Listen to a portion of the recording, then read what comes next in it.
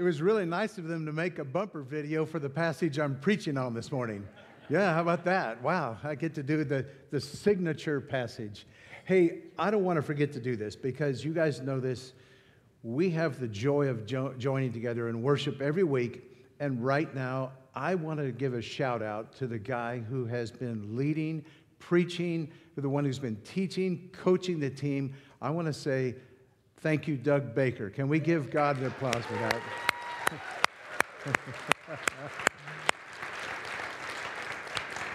I know he's visiting his mom this morning, and I want to say, Doug, I love you.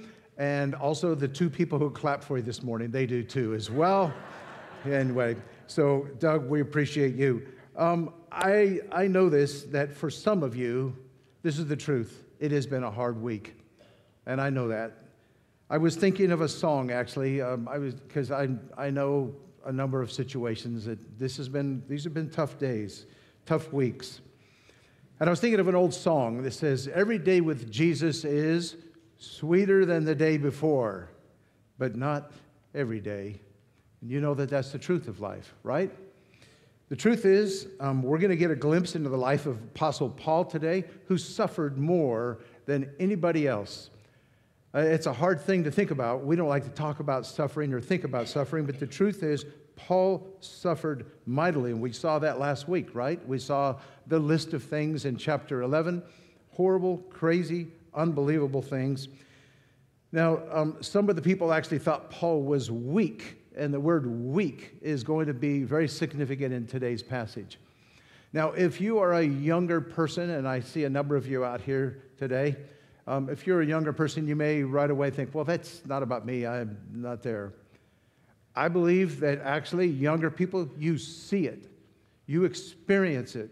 You talk about being real. And actually, this is called the generation of anxiety because you know what our world looks like. You know that out there, there's political trouble, there's moral trouble, there's people who are brokenness all over our world, and they see it. They acknowledge it more than my generation ever did. But my generation, the truth is we get a glimpse of it every week. I mean, this year has been a very hard year for me personally, for my family, because so many of us have suffered loss, right? And it's been a tough year. Well, this passage, I believe, speaks to us about what it means. Now, I want to make sure that we're looking at this passage appropriately, that we're where we need to be in the book of 2 Corinthians.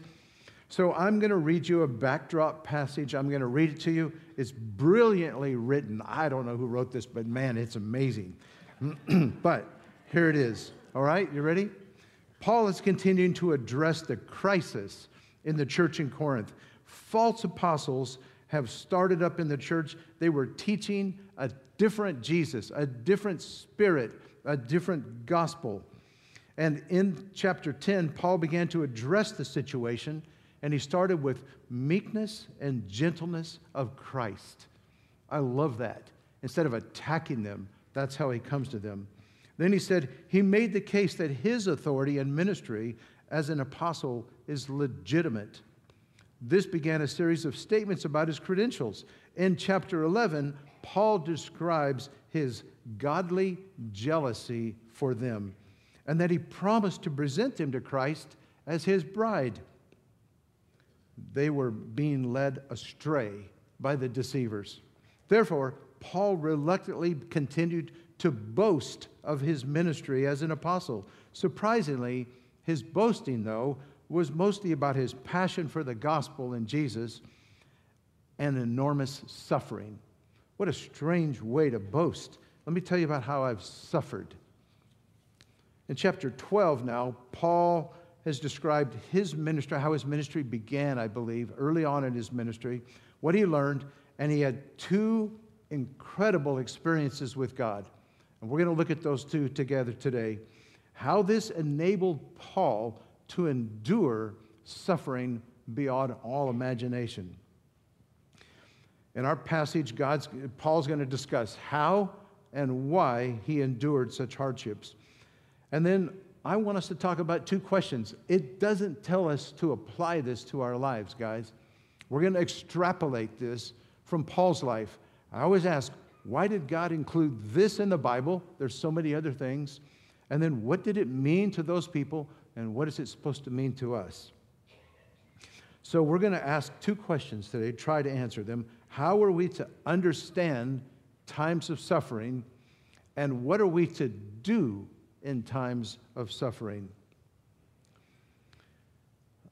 A little later, we're going to talk about humility, because that's absolutely essential for us to understand. Now, let me talk about humility. I told Diane I was going to talk about humility this morning, and I said, they chose the right guy to do this. I said, I'm going to get a button that says, I can teach you how to be humble. That's all about me right there, right? So, Princess Bride, an old movie, I'm dating myself, said, life is pain, Highness. Anyone who says differently is selling something. There is a lot of pain in life. When you're young, you kind of don't know it, see it, but I believe this generation is seeing it. So people in my generation, we know it's here. As we begin to read this passage, can we pray now and ask the Spirit of God to speak in us? Father God, this is such an amazing story, an amazing passage of Scripture.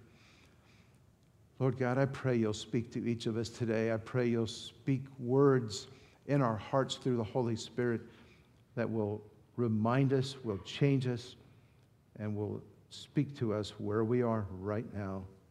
Pray this in Jesus' name. Amen. So let's dig into our passage. You ready? We're looking at 2 Corinthians chapter 12, verses 1 through 10. Now, last week, we gave Josh the passage that had 33 verses, and this week I get 10. It shows you who to trust, right? So let's look at 2 Corinthians chapter 12. Actually, it's going to come up here on the screen, so let's look at it together. I must go on boasting. Although there is nothing to be gained, I will go to visions and revelations from the Lord. I know a man in Christ who 14 years ago was caught up to the third heaven. Whether it was in the body or out of the body, I do not know. God knows. And I know that this man, whether in the body or apart from the body, I do not know, but God knows, was caught up to paradise. He heard inexpressible things, things that man is not permitted to tell. I will boast about a man like that, but I will not boast about myself, except about my weaknesses. Even if I should choose to boast, I would not be a fool, because I would be speaking the truth, but I refrain, so that no one will think more of me than is what is warranted by what I do or say. To keep me from becoming conceited because of these surpassingly great revelations, there was given me a thorn in my flesh, a messenger of Satan to torment me. 3 times I pleaded with the Lord to take it away from me. But he said to me, my grace is sufficient for you, for my power is made perfect in weakness. Therefore, I will boast all the more gladly about my weaknesses, so that Christ's power may rest on me. That is why, for Christ's sake, I delight in weaknesses, in insults, in hardships, in persecutions, in difficulties. For when I am weak, then I am strong. I have questions when I come to the Scriptures. I always want to know, okay, God, what is this supposed to be saying here? So first question is, why is Paul boasting? Second, why did God authorize a thorn in Paul? Does he do that with us? Third, what is weakness? And why would Paul boast about that? And last of all, with all this talk about suffering, what does God do to keep us strong in times of suffering? So verse 1, I must go on boasting. Look, Paul continued to make the case. Out of love, he loved them, and he didn't want them to be drifting away. He's boasting because he's talking about the dangers of false teaching. Another verse from last week, we'll take a look at 2 Corinthians chapter 11, verses 3 and 4. It says, false teachers, I am afraid that just as Eve was deceived by the serpent's cunning, your minds may somehow be led astray from your sincere and pure devotion to Christ. These things were going on. It was terrible in their life. For someone comes to you and preaches a Jesus other than the Jesus we preached, or if you receive a different spirit from the one you received, or a different gospel from the one you accepted, you put up with it easily enough. Dangerous times. False teachers were leading them away from Christ, and Paul was being criticized and rejected as an apostle. We see this today as well, don't we, guys? We see all kinds of false gospels out there. So 2 Peter 3:17 says, but there were false prophets among the people, just as there will be false teachers among you. Paul hates to boast. He hated it. He didn't want to do it. And boasting, by the way, means talking about himself. That's what he means by that. But because some of the people in the church were leading them astray, he felt he needed to commend himself to them. He was criticized as being weak. A lot of things. I mean, you remember last week and other weeks where it talks about his speech, it talks about the way he looks, it talks about that he's not very impressive, and so he was described as weak. But they had been with him. They'd seen his love. They'd seen his passion, his commitment. They'd seen his teaching, the knowledge that God had given him personally. They'd seen all that, and yet they were still being led astray. What a strange way to boast, right? When was the last time you boasted with someone about your suffering? Now, look, I'm at the age where we do talk about it, okay? You know, it does happen. Like, yeah, I went to the doctor. It happened this morning with a guy that's here in the audience with me. Yeah, I went to the doctor, and they did this, and they charged me this much and everything. He goes, yeah, well, look at mine. Wow, look at this. But we don't usually boast of our suffering. Like, look how much I'm suffering now. In this case, Paul is suffering in ministry. He's suffering for serving Jesus. So Paul considered suffering as evidence of his calling. Do we? Is that also true for us? Are we willing to take up our cross? Are we willing to suffer? And then Paul was, and this was it. So let's look at verses 2 through 6, the first experience, God's work through a supernatural experience. Now, here's some pictures of heaven. I went to Google Images and I looked up what's heaven look like. In some people's mind, that's it. Waterfalls, beautiful. Look at this one. That's cool, huh? Yeah, awesome. Picture of heaven. Look, that's somebody's picture of heaven right there. I bet they have a Corona in their hand as well. What's missing in these pictures? God is. That was the whole thing. That was the glory of heaven, is the Lord himself is there. Now, I'm guessing it might be, and I've told you this before, that there's a kid is drawing a picture, and mom comes up and says, son, what are you drawing a picture of? And he says, well, I'm drawing a picture of God. And she said, well, honey, nobody knows what God looks like. He said, they will when I get done, right? And so I'm hoping that that's why they just didn't know how to put God in there. But God has often worked through visions and revelations. The Bible's full of them, but they were all, as Paul said, from the Lord. False apostles and teachers had been sharing their vision. They'd been wowing the people of Corinth with things that they'd seen supposedly from God. But they were distorting Jesus and the gospel and the Spirit of God. And so that is why we have outside on our giant rock out there, we have one of our core values. I hope you've seen it before. It says that the Bible is God's story given to transform your life and to be the authority in your life. We keep that right up front because otherwise there's all kinds of visions and revelations from people. I've heard many in my lifetime. People have told me things, oh, well, God told me this. And I'm like, well, that's interesting. I've had people in counseling tell me that God told them to leave their wife. I'm like, Okay, sorry. Let me look back at the scriptures here with you to tell you the truth. So we keep that on that rock out there for a reason, but Paul's vision and revelation was life transforming. It so shaped his life. And Paul described the experience as visions and revelations from the Lord.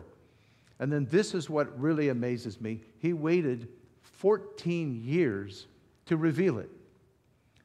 Oh my goodness. Guys, if I had that revelation, I'd be going, whoa, hey everybody, check this out. Look what God did for me.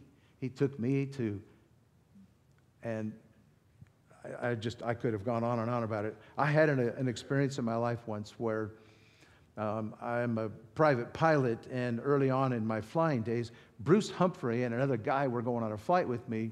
We took off out of Redlands. We got just about to the freeway, and Bruce says, hey, instead of going that way, can we go out towards Palm Springs? I said, sure. So we turn east, and we're cruising along, and just about the time we're almost over Trinity, the engine failed. Completely dead. And I'm like, oh.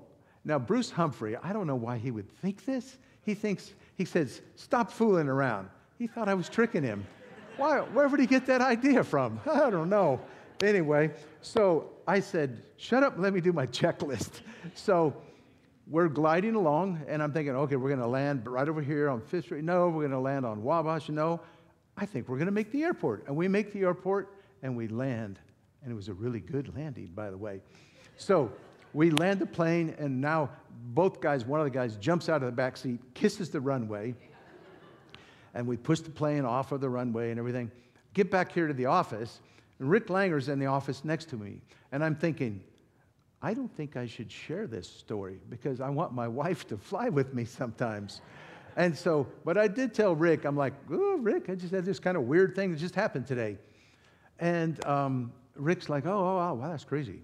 So where everything's good, Sunday morning, Rick Langer's on the platform, and he says, hey, I'm really glad Steve and Bruce are okay after having a power failure in an airplane. My wife's sitting next to me. And Bruce's wife sitting next to him, and both of them did the same thing. What? You know, they kind of gave us the eye, right? So I didn't want to say anything, but finally, you know, but then now that the cat's out of the bag, every time I told the story, it got a little better. Like, wow, man, amazing. The truth of the matter is, what if Bruce hadn't said to go east? What if the weather wasn't perfect that day to be able to glide in? What if I hadn't been trained anyway? I could see God took care of us. It was all God. But it was very easy for me when people say, hey, I hear you've lost an engine before in the airplane. Yeah, let me tell you about it, right? Paul, nope. He waits 14 years. And these were things that were inexpressible, so magnificent, he wasn't permitted to even talk about them. The word there means unlawful. Did he see God? Did he see his future reward in heaven? I don't know. He didn't tell us on purpose. It would all be conjecture. Paul put all of the focus, 100% of it, on the Lord himself. Look at this. He wouldn't identify himself. Only God knows, he said. He didn't even know he was there in the body or in the spirit. He was caught up. That's the same word that's used of us when we're raptured to be with the Lord. All of those things. He was passive in the whole thing. He went to the third heaven. The Jews called the heaven, the sky where we see the clouds, that's the first heaven.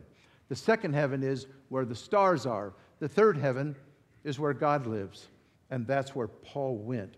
The word paradise means, and they got it right in some of the pictures, it means garden. It's a word from the Persian language, and it means garden. So he was caught up to the garden with God. And you know we see that. So guys, here's the truth. This isn't talked about it here, but you and I, we have amazing visions and revelations from God. They're in the Word of God, right? They're there. Let's look at Revelation chapter 21 together. Let's look at this. Actually, we're just going to read this one out loud. Everybody read it together. And I heard a loud voice from the throne saying, now the dwelling place of God is with people, and he will live with them. They will be his people, and God himself will be with them and be their God. He will wipe every tear from their eyes. There will be no more death or mourning or crying or pain, for the old order of things has passed away. Amen? Let's look at Revelation 22. No longer will there be any curse. The throne of God and of the Lamb will be in the city, and his servants will serve him. They will see his face, and his name will be on their foreheads. Amen? Wow. Amazing visions for us. Why did God give us all that? Why did he show us what it's going to look like to be with God himself? I believe these visions have 4 very specific intentions, and probably more. One is to give us hope. We do need hope. I believe that those visions that we're given are to produce hope in us. Second, I believe they're to produce in us a willing and courageous spirit to serve God. Too often, guys, let's read the next one. It's also to remind us that life is short, to be urgent for mission. I'm going to go way off site here, way off of the passage here for a minute. I think that it's easy for us if we know we're in. Heaven's waiting for us. It's all good. I think it's very easy for us to just kind of coast through life. Paul didn't see it that way. He produced an urgency in him for the mission, for what we're doing. I can tell you for a fact, right here at our one location of the body of Christ, one location here in Redlands, there are many, that in our children's ministry, our kids' ministry, there's great need, especially for you men. There's great need for us guys to show boys and girls what does it look like to love God. Moms and dads, parents are partnering with us, and there's great need there for the mission. There's need with middle school, high school. We need men and women to be leaders in these groups. We have an increase of people, an increase of families that are here right now. And I know what COVID did to us. It distracted us, and it kind of made us slow down, and I'm kind of done because I'm retired now, or I'm done now because I served for a while. I believe the needs are massive right now. Micah House could use 20 people tomorrow.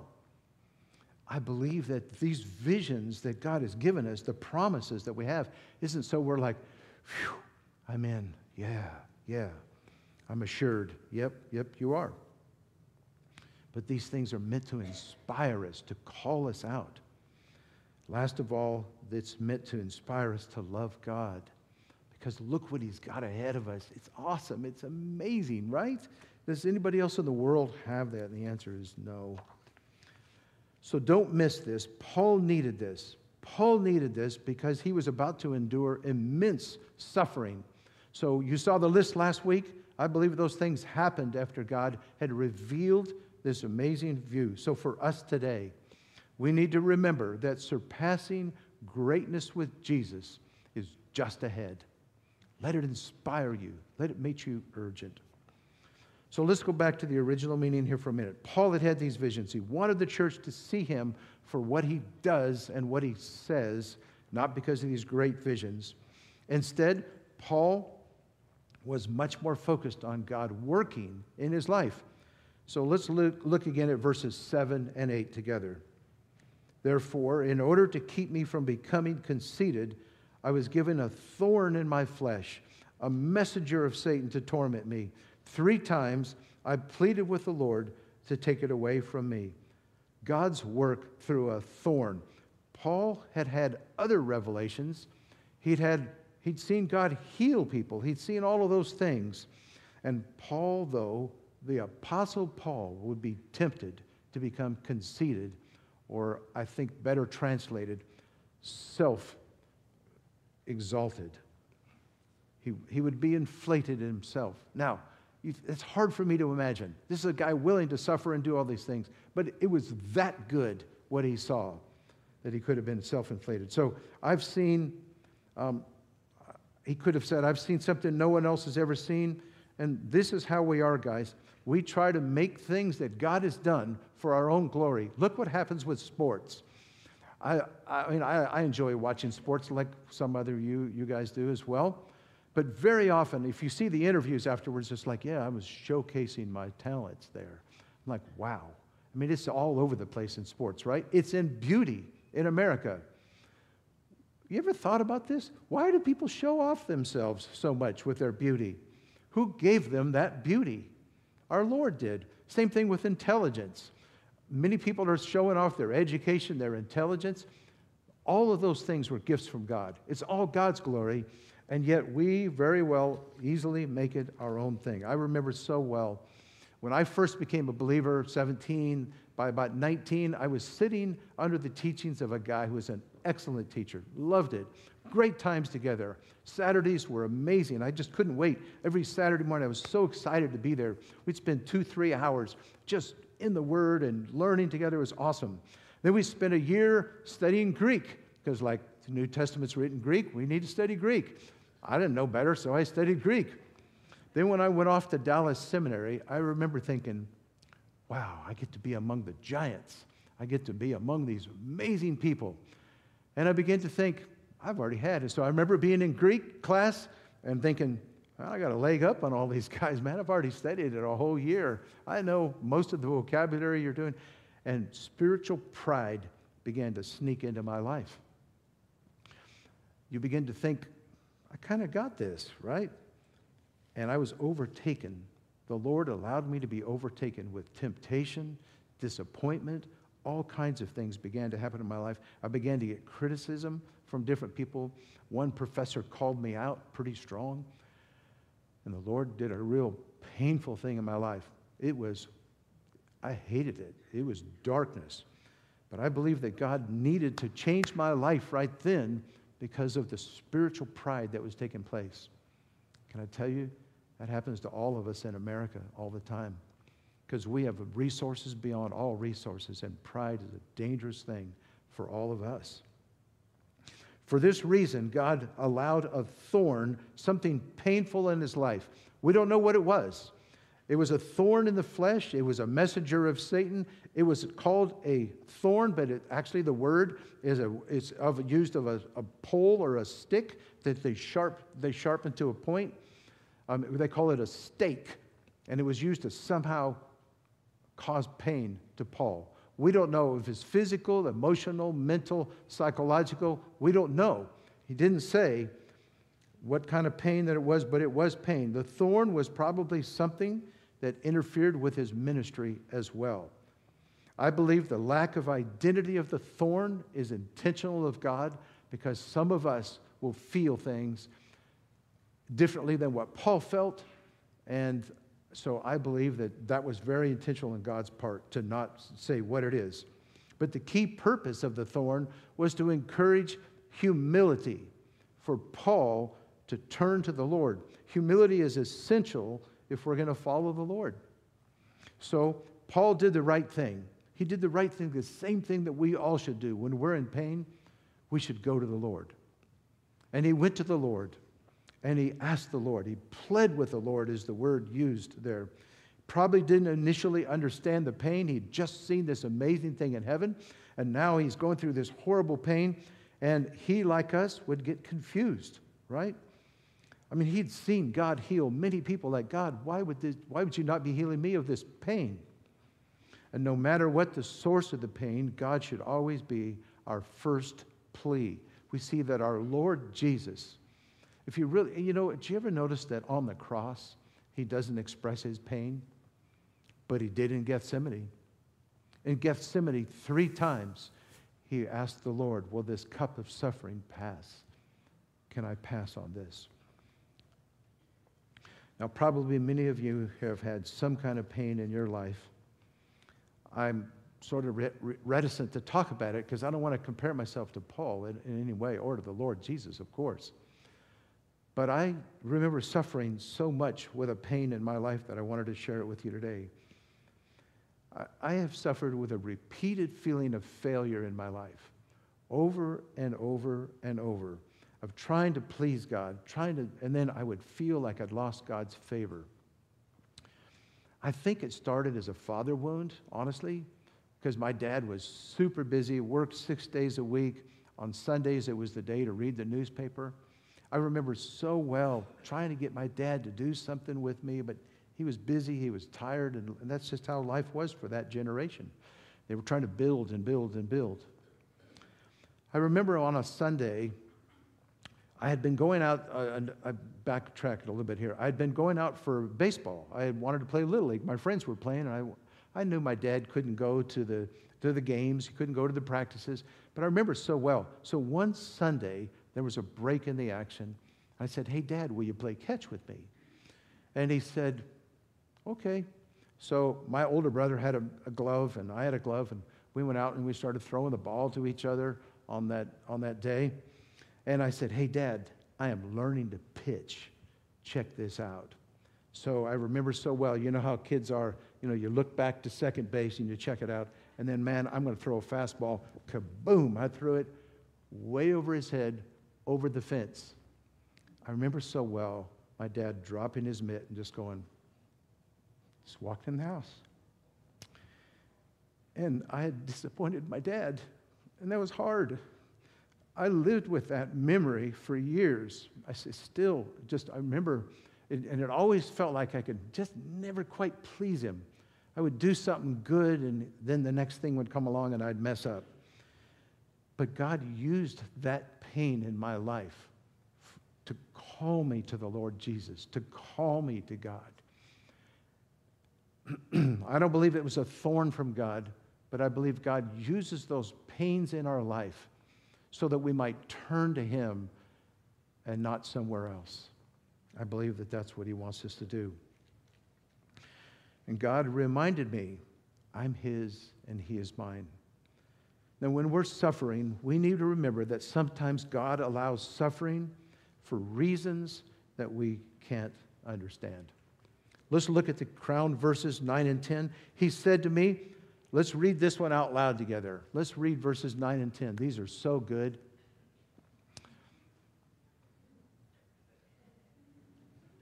I may not have made a slide. It could be I forgot to make a slide. So I'll read them to you. But he said to me, my grace is sufficient for you. My power is made perfect in weakness. Therefore, I will boast all the more gladly about my weaknesses, so that Christ's power may rest on me. That is why, for Christ's sake, I delight in weaknesses, in insults, in hardships, persecutions, in difficulties. When I am weak, then I am strong. I've called this God's work through a message to Paul. God did answer Paul's message, Paul's request, but with a no and an explanation, a no and a promise, a no and a principle that I believe Paul lived with the rest of his life. So the word grace, charis, means unmerited favor. So he said, Paul, when you're weak, when you're going through these things, you have my unmerited favor. You have my goodness, my kindness coming over you, and it's going to roll over your life.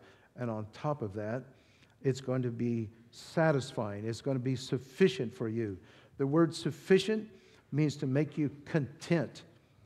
And so God's promise to him, to us, when we are in those times, that he's going to overflow grace into our lives. Now, what is weakness? That's a foreign word to us. The Greek word asthenia means to be frail, and it's sometimes translated as weak. And we're told in James chapter 5 to go to the elders when we're frail, when we're weak for some reason. And so the purpose of weakness, though, I believe, is to make us humble, to humble ourselves, to draw near to God, to trust in him and not ourselves.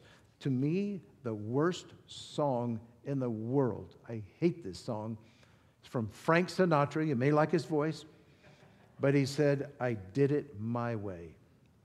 That is our tendency, guys, is to do it our way. And pain, suffering, weakness causes us to turn to the Lord and do it God's way, to turn to Him, to know His love, His goodness, His grace in our life.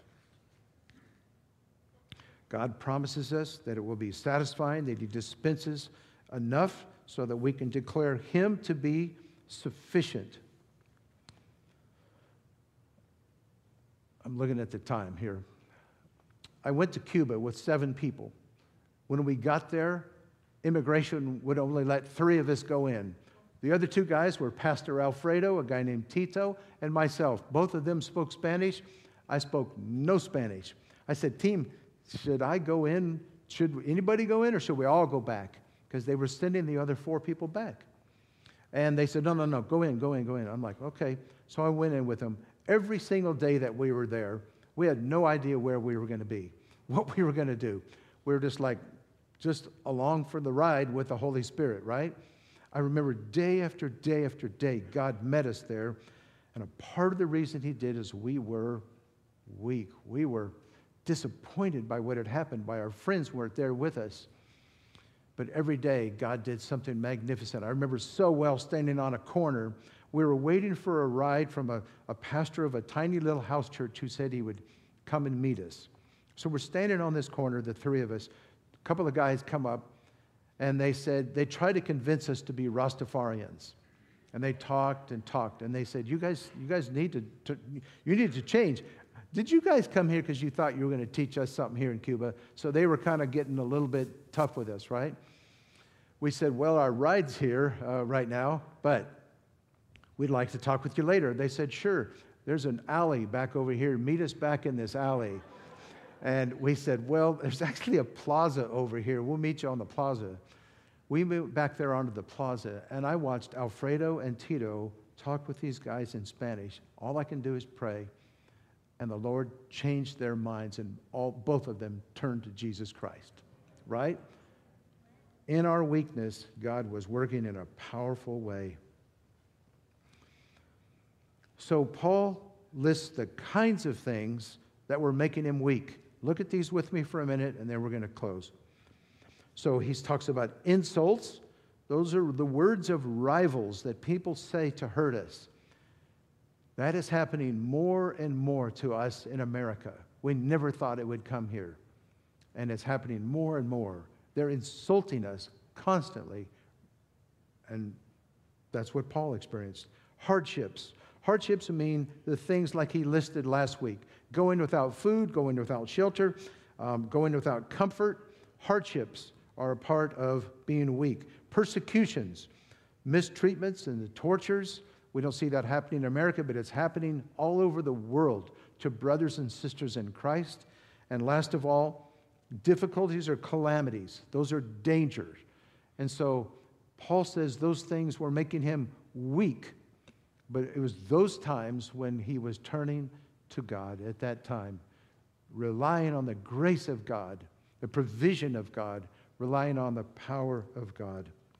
A question that I ask myself a lot, very often, because of my failings, because of a lot of things that happen, I often ask myself, is God's grace enough for me?